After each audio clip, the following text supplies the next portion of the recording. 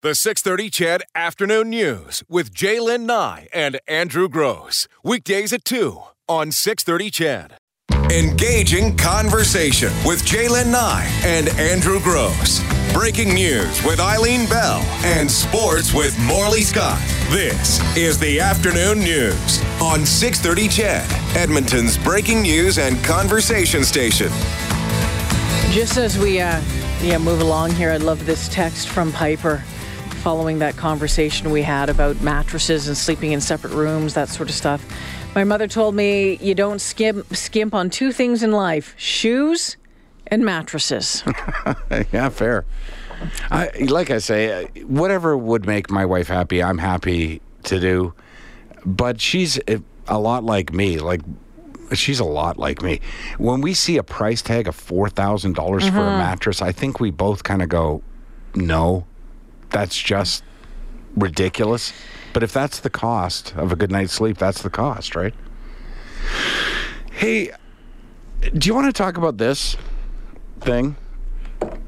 I don't know how much to say about it, but I'm fascinated by watching this thing unfold over the course of the last week or so.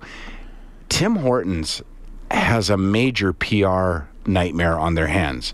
And what makes it worse is that descendants of the founders are at the heart of this. And so if you haven't heard about it, it's pretty straightforward. They're Ron Joyce and Tim Horton formed Tim Hortons. That's the partners who created Tim Hortons. Ron Joyce, a former OPP officer, and Tim Hortons, a former hockey player. They formed what has now become this massive chain of franchises, Tim Hortons.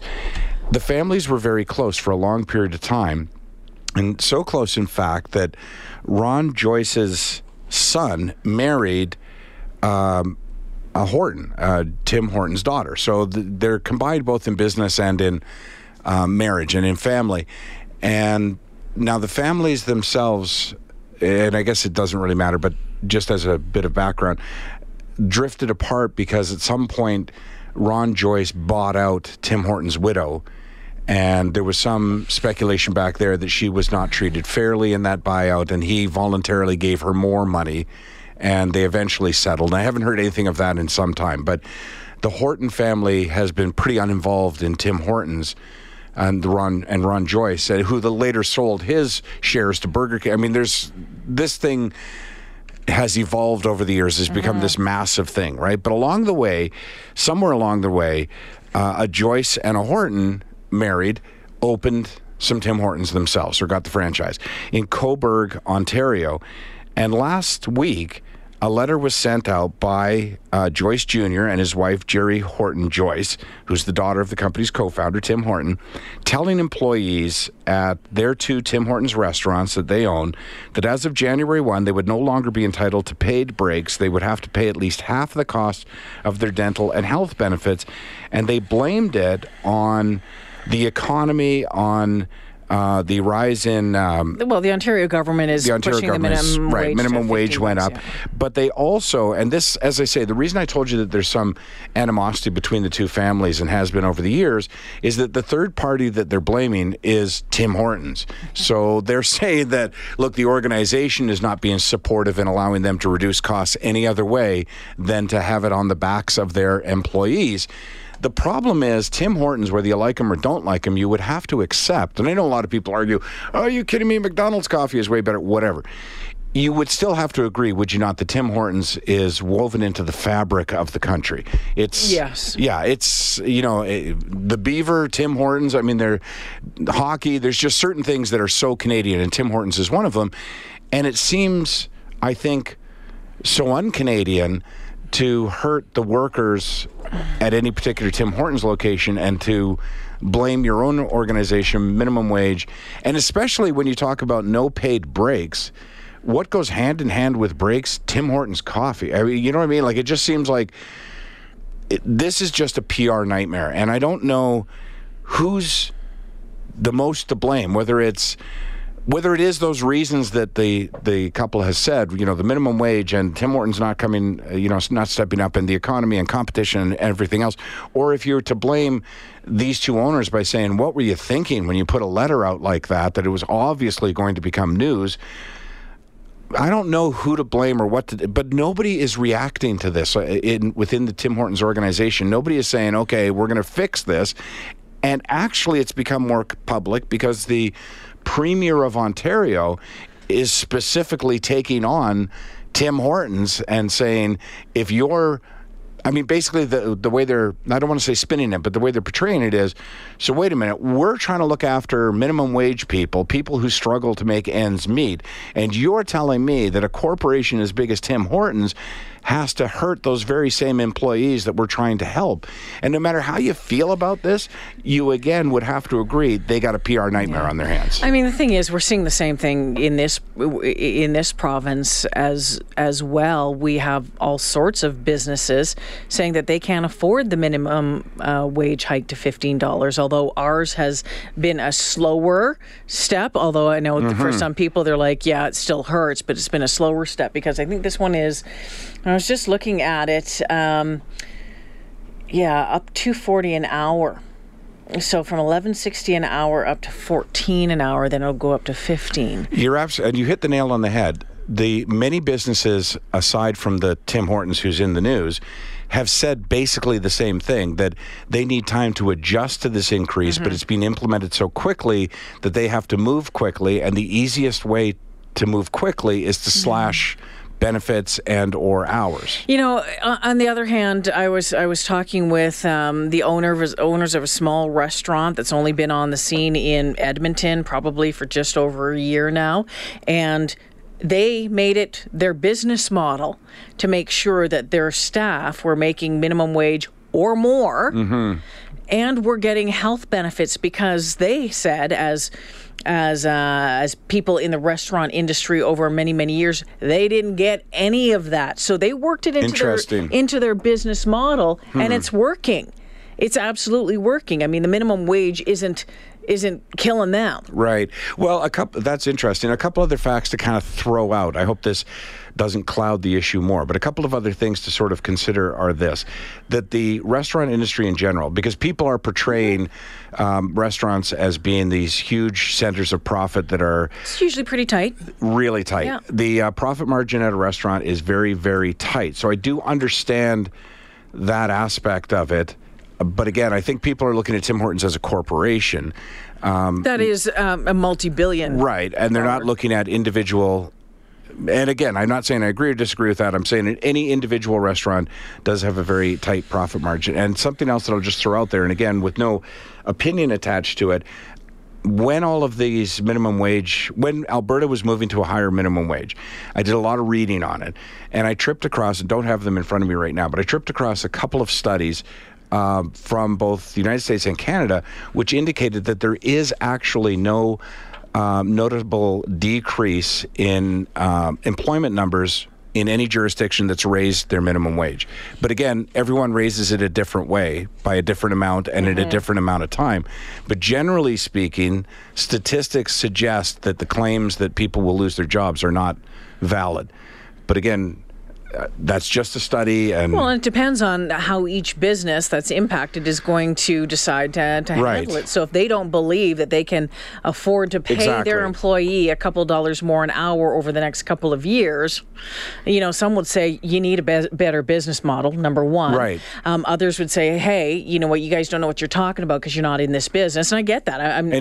In dealing with statistics, you're looking at large populations of numbers, right? So if in this studio they decided that the budget for 2 announcers or for this show was this much, and I leave, but I join another radio station, the employment figures would say that there was no, adjustment to employment, but obviously I left. So one more thing on this front is now that there's this call for a boycott. Right. And didn't that happen a couple of years ago? Something with something. Yeah, boycotts. Boycotts are. There have been occasions which boycotts have worked. It's the no gassing up on Thursday or whatever. But even if it doesn't work, the call for a boycott is again bad publicity for a chain that's at the forefront of our minds, like Tim Hortons. Are you willing to pay more? Are you willing to pay 5 cents more for a cup of coffee? Well, here's the thing. I've been paying more. You know, I'm a loyal Tim Hortons customer. I've been paying more and seen price increases at Tim Hortons that were explained to me as the cost of beans had gone up, the cost of coffee had gone up,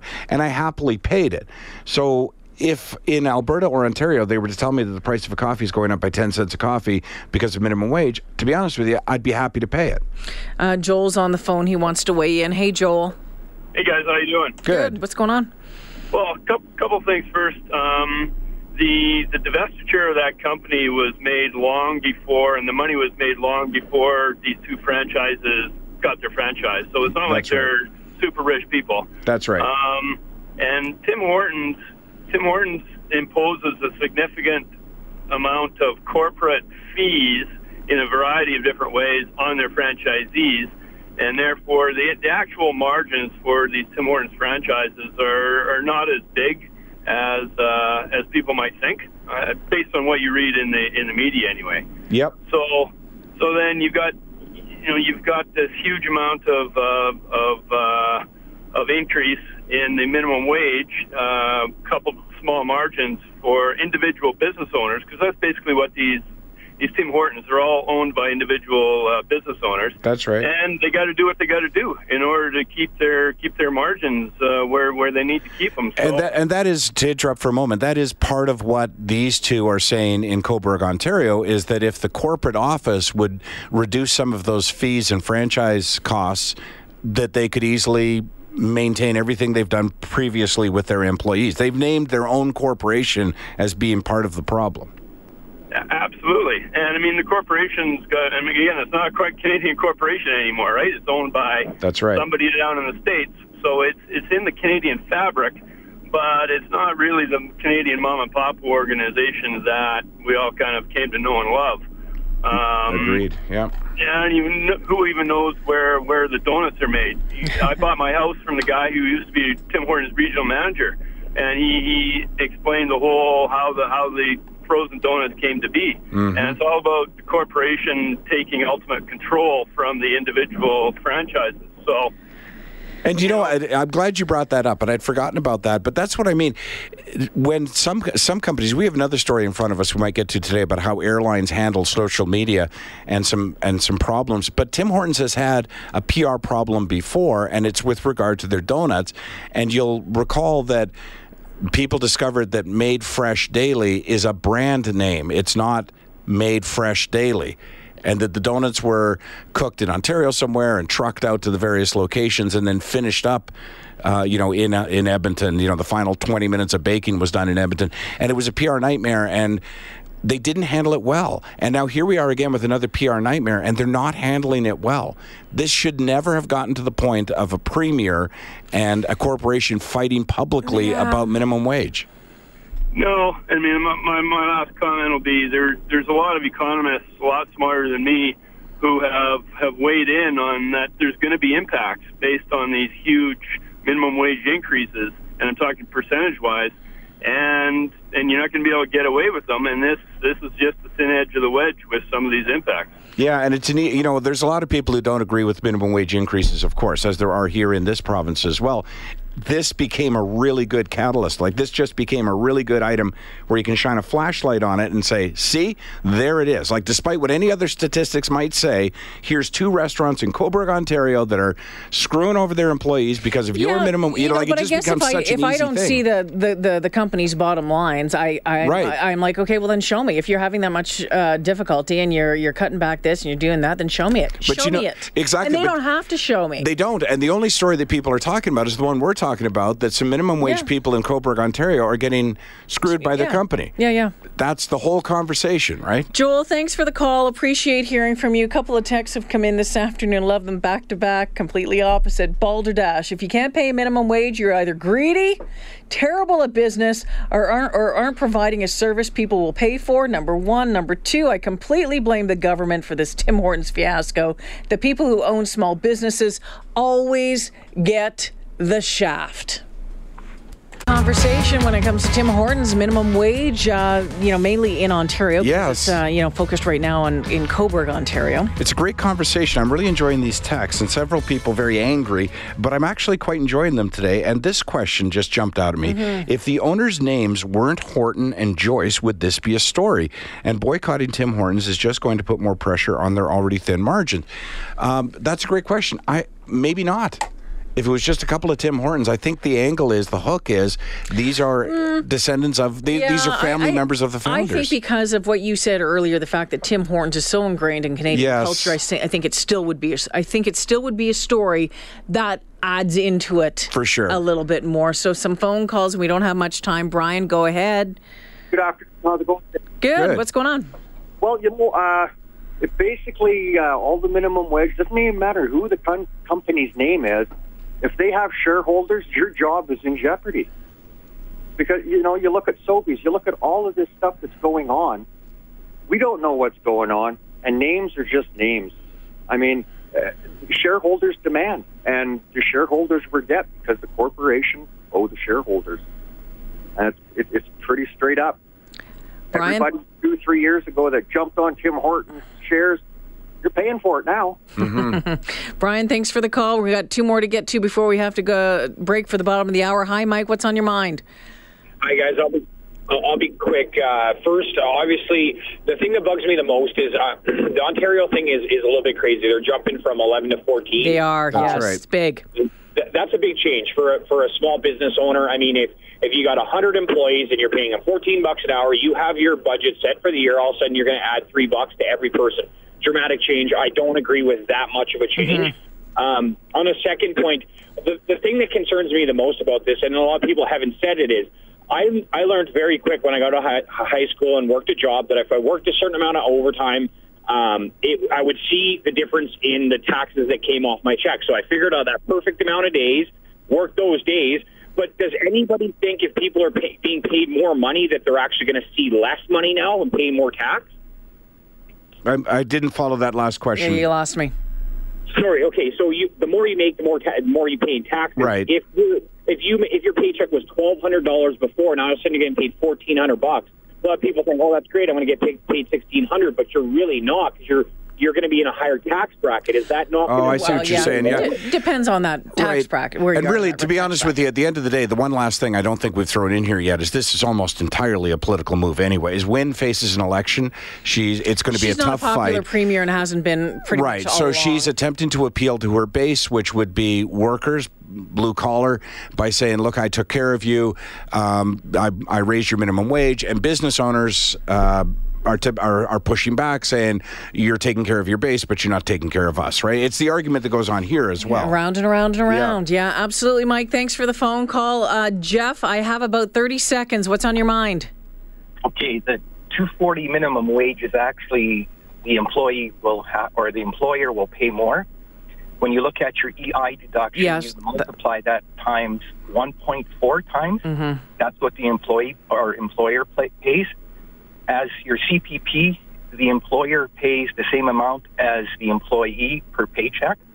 So it's actually more than a $2.40 increase. It's you know what? $5. Yeah, Jeff, you know what? The Toronto Star did a good article today breaking it all down. I'd urge you to Google it if you're wondering about the full breakdown and the full cost. Jeff, appreciate you taking the time to call. But again, Toronto Star, just Google Tim Hortons. Yeah, it's a good review. Lots of stuff in there. A quick break here for the 3:30 news. We'll continue the conversation, plus check in with Jesse Byer, find out what's going on with the weather after the 3:30 news. Yes. And Andrew Gross. Breaking news with Eileen Bell and sports with Morley Scott. This is the Afternoon News on 630 CHED, Edmonton's breaking news and conversation station.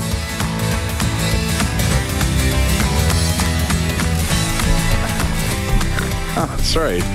Awful to start a segment with a snort. Oh, no. Hey, whenever you can have a good snortle, there's nothing the matter with that. I don't snort much when you're not here, so I didn't do it for the last couple of weeks. But, man, you kill me from time to time. Yeah, well, I'm killing myself right now. There you go.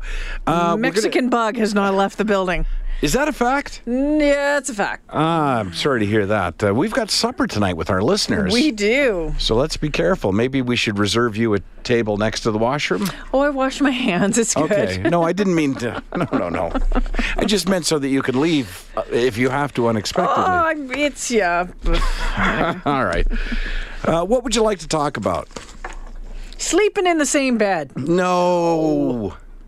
Although I really did enjoy that hour. It was amazing. a great conversation. You know what? I love conversations where it just happens. It just happens, and there's good engagement from the listeners. And I like any conversation where you realize that what's happening in your home is normal. It's not abnormal. Well, yeah, and that's... You know, when I was away, and people find out that you're a talk show host, oh, well, what's your show about? Is it about politics? Is it about anything? I said, well, it can be about politics, but it can be about anything. Mm-hmm. And that's kind of the groovy thing about this show, mm-hmm. is that it goes from one extreme to the other. And what you just said, you get emails that say, it's real life. Okay. Are you going to sleep in the same bed? What are you doing with the sheets? How are you? Well, when you think about it, and I believe this to be absolutely true. So in the last few days, there's been announcements and speculation, for example, about who's going to lead the Alberta Party, yes. right? And yet we opened this show with whether or not you should sleep in the same bed as a married couple. And I'll guarantee you that more people are probably engaged and concerned and interested in that first conversation over the latter.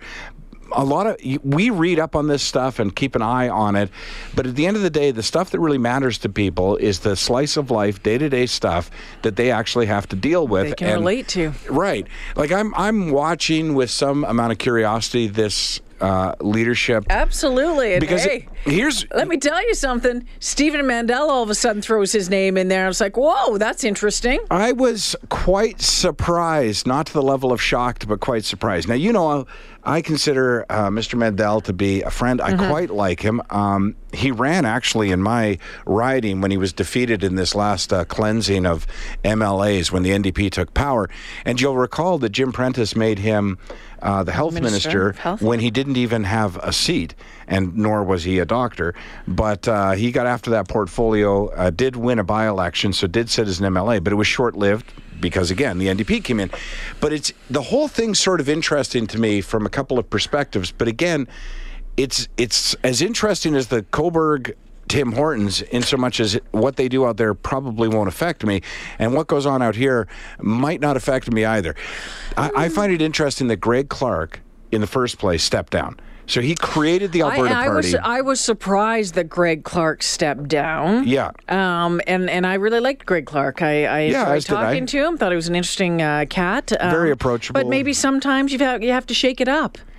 Draw some more attention to it. It is interesting, though, that typically what happens is a party falters and the leader falls on his sword, right? Like, when Jim Prentice called that election and didn't win and the NDP came into power, the first thing he did was resign. That's right. Danielle Smith, when she did not form government, crossed the floor. Like, that's not a resignation, but she left her party, right? So leaders tend to take parties that have disappointed and leave them or resign from them and allow somebody else to take them across the finish line. But in this case, the Alberta Party actually, I think, was gaining momentum. There was no real big critique of it. And with the UCP has gained even more momentum where people wanted an alternative, something between the NDP and the UCP. And that was the point at which Greg Clark resigned, which is just weird. To be honest, I don't know another word to describe it. But now the individuals who are stepping up and saying that they would potentially like the lead today include MLA Rick Fraser, right? Stephen Mandel, you just mentioned, is expected to announce tomorrow. There's others, right? Who am I missing? Calgary Energy lawyer Kara Levi and Jacob Huffman. So it looks like there's going to be a good competitive race for leader. And, you rolled your eyes. You didn't roll your eyes, but I said, I'm not sure it's going to affect me. Do you think, and I'm asking you your opinion, Jaylen and I, do you think that the Alberta Party has a legitimate chance of forming a government? In this election? In this next election, No. whatever it is. I don't believe it has a chance to form the next party, but I do believe it has a real opportunity to grow and become another opposition party in this province. And I think one that is needed, and another voice that is definitely needed from in the middle, from something different than the right, something different than the left, something where those who are disenfranchised with the right and the left can meet and go, okay, as centrists, let's say, this can be our home, and we can push forward that way. I don't think conform government. No, but I do believe that there could be some gains there, and I really do hope there is, because I think strong opposition parties are important in the process. Mm-hmm. And here's the thing, and different voices. So I would suggest, and I didn't mean to set you up for a fall. We can disagree on things. I would suggest that they have a legitimate opportunity to form a government. Do you? Only because this is Alberta. It's a weird thing about Albertans. We have grown accustomed. If you've been around as long as I have. No one would have thought that the NDP, except for them, on 2 weeks out and the polls, and Notley actually thought that was going to happen. No one saw the NDP. Well, exactly. I shouldn't say no one, but I was quite shocked that the NDP formed government and that they formed a majority government. Are they going to take that bullet and ride all the way up, having what, 1 seat, 2 seats right now? I don't know. And the thing is, what I was going to say, if you've been around as long as I have in this province, you've grown accustomed to the idea of a majority government with a small opposition. Mm-hmm. But in almost every other province and nationally, there's quite often a government and a strong opposition. Sometimes the seat numbers are very similar, but in Alberta, we don't seem to do that. We swing like a pendulum. I would love to see the Alberta Party take from both sides and create a very strong second opposition party. And the fear would be, you never know, it's like rolling the dice. Yeah. The fear would be, of course, just as the fear was with the Wild Rose and the Conservatives, that the NDP would come up the middle, right? That they would split votes. And so the concern has to be, again, that the Alberta Party will split votes with the UCP party and allow the NDP to remain in power. If that's not what you want, that would be the fear. That would be the hope, if that is what you want the NDP government to, and there is no election called, by the way. I don't want to put it out. There is no election been called or anything like that. But you watch the next year and a half. It's interesting because 2019. You would think, to be honest with you, if you had only a passing interest in Alberta politics, you would honestly think the UCP was already in government. Mm-hmm. Just, they've elected their leader. They've gotten a ton of press, obviously, because that's all been going on. They combined the two parties. So we've been talking about the UCP, but they honestly represent practically nothing in the House. Here's a question for you. So I know Mr. Mandel was involved with this Alberta Together movement that, started to build during the summer. It was the former PC Party executive, Catherine O'Neill, who's been on this show, who kind of pushed that. And, quote, at the time was to aim and grow a fearless, focused, and forward-thinking centrist political voice in our province. Stephen Mandel, at that point, was one of the supporters of that organization, of that group. Do you believe that his ties to the Prentice government will have people, though, still seeing him as too PC, not centrist enough? Great question. And here's what I think, and it's just what I think. You know what I think people in this province really want? Or what would make them really happy? I think what would make them really happy, if the Alberta Party collected up a lot of the MLAs and a lot of the policies that the old PC government had, and the people that they had, like Heather Klemchuk and Stephen Mandel and some of these people, I think it would make people really happy and comfortable if the Alberta Party changed their name to the Conservative Party, now that the name's available, and we went back to the way it was before the NDP. I think a lot of people would go, yep, I'm happy. And I'm going to say that there's still too many in this province that say that as Conservative, it's not centrist enough. What they want, I believe, is what most people perhaps, this is a pretty bold statement, they want a conservative... They want fiscally conservative, socially liberal. Yeah, but I know that... But I wouldn't necessarily say the last Conservative government was socially liberal. No, but the whole thing... the Wild Rose was formed out of those who wanted to be strictly conservative on all fronts, that they felt the party was moving too centrist, right? That is how the Wild Rose came to be in the first place. Now that those two parties have come together, or I shouldn't say the opposition, no, I'm doing it. The NDP are painting them as too far right. And so now this is an opportunity for another party. The problem is the Alberta Party, the name and just the idea for us as voters saying the Alberta Party, well, it's a new party. It doesn't really have. That's why I say if you were to call the Alberta Party, we are the Conservative Party, and we're going to return things to the way it was before the Conservatives started making all the mistakes. They don't want that. You know what they don't want? They don't want people flying in planes with their daughters, and they don't want what I want? $1,000 orange juices and yeah, that's right. And you know what I want? I want a good candidate. Yeah. I want a good candidate in every riding, someone who is interested, who's just not a name holder, who is a paper candidate. Mm-hmm. I want good candidates, and I'd love to see the Alberta Party, or whatever name it may be, run a full slate of candidates, and we have an election where we have a choice between three distinct, great candidates. Three in different parties with great candidates. I'm going to say something's going to anger a lot of people, and then we'll take a break. I want a government, whatever the stripe of the government be, whatever the color of the party. You know what I want? I want a government to stop arguing about bathrooms and start putting everybody back to work. That's what I want. And I understand that bathroom discussions and all those kind of things are important. I don't want it to be the priority of the government. I don't want it to be the only talking point for a government. I want you to take care of your people, but that includes most vulnerable people all the way to people like me who are not vulnerable.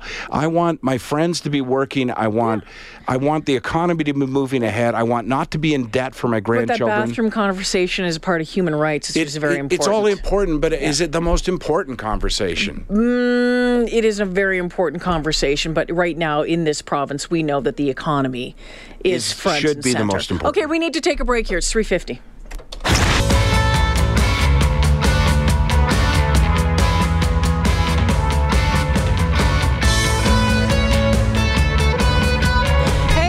Weather out there. It's 3:54. We'll head over to Global News Chief Meteorologist Jesse Beyer. Hey, Jesse. Are you guys shoveling yet? Oh, no. Well, depends what you think we're shoveling. We shovel it every day. We've been on the air for 2 hours. I meant the snowfall. I see. Well, I didn't really even have to... I think the leaf blower might work. Yeah, I didn't even really have to wipe off my car today because with the wind, it kind of blew the snow off. But the snow continues. So do we still have a snowfall warning? No? No. Okay. Not for the city of Edmonton. That was dropped a short while ago. But we are still seeing a few light flurries.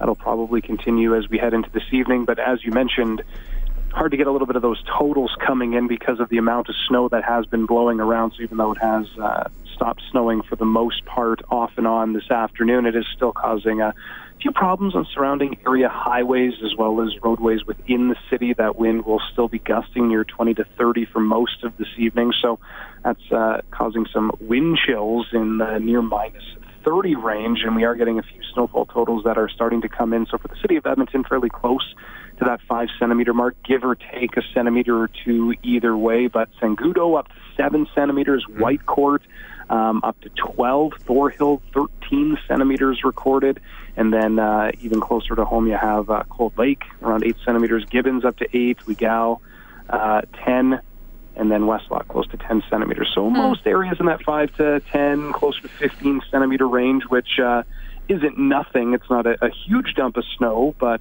again, it is causing a few problems on area. It's more like the wind and the... I was going to say, when coupled with wind, though, stuff, right, like that causes issues on the highway, right? And oftentimes, Jesse, your forecast that we get over here includes wind, and I'll be honest with you, often I'm like, why are we talking about the wind? But when you combine it, though, with 7 centimeters of snow, that can make highways treacherous. Yeah, or minus 20 temperatures right. and a 15 to 20 kilometer an hour wind makes it feel much colder. And that was more of the issue today. A lot of people were I don't want to say disgruntled. I don't know why people get mad when there's not as much falling as was initially forecast. But, I mean, in our defense, if we said 2 centimeters and it was 5, then someone would be upset about that. So you always want to be a little bit more on the what possibly could happen. I guess if you want to look at it from that side of the fence, we may have dodged a bullet here in the city of Edmonton, but, areas just north of the city, in that 10 to 15 centimeter range.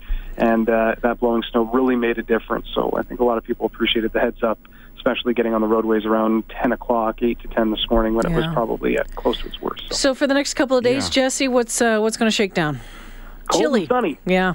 Yeah, once we have this Arctic air mass take over, I wouldn't be ruling out morning lows tonight, Thursday morning, and Friday morning, at least minus 20, possibly even closer to minus 25, or maybe even sub-minus 25 if we have those clear conditions with this substantial high dropping in. And then daytime highs, not a lot of sunshine or, I guess, sun angle to warm us up throughout the day. So even though it'll be sunny, it's hard to get those temperatures much higher than on the minus 18 and minus 20 mark for Wednesday and Thursday. Friday, we start to take a little bit of a turning point. You have the southeast wind returning. You make the case for minus 10 to minus 13 for the high. And then for Saturday, Sunday, and hopefully even Monday, closer to the minus 5 mark, make the case for plus high temperatures by around the middle of next week. Don't hold me to that. So much can change between now and then. But as of right now, if you want to buy into it, could be close to around 0 by next Tuesday. Oh, that sounds great. Awesome, Jesse. Ooh. Thanks for the early check-in today. We'll talk to you tomorrow at the regular time. For sure. Bye-bye. The 6:30 CHED Afternoon News with Jaylen Nye and Andrew Gross. Weekdays at 2 on 6:30 CHED.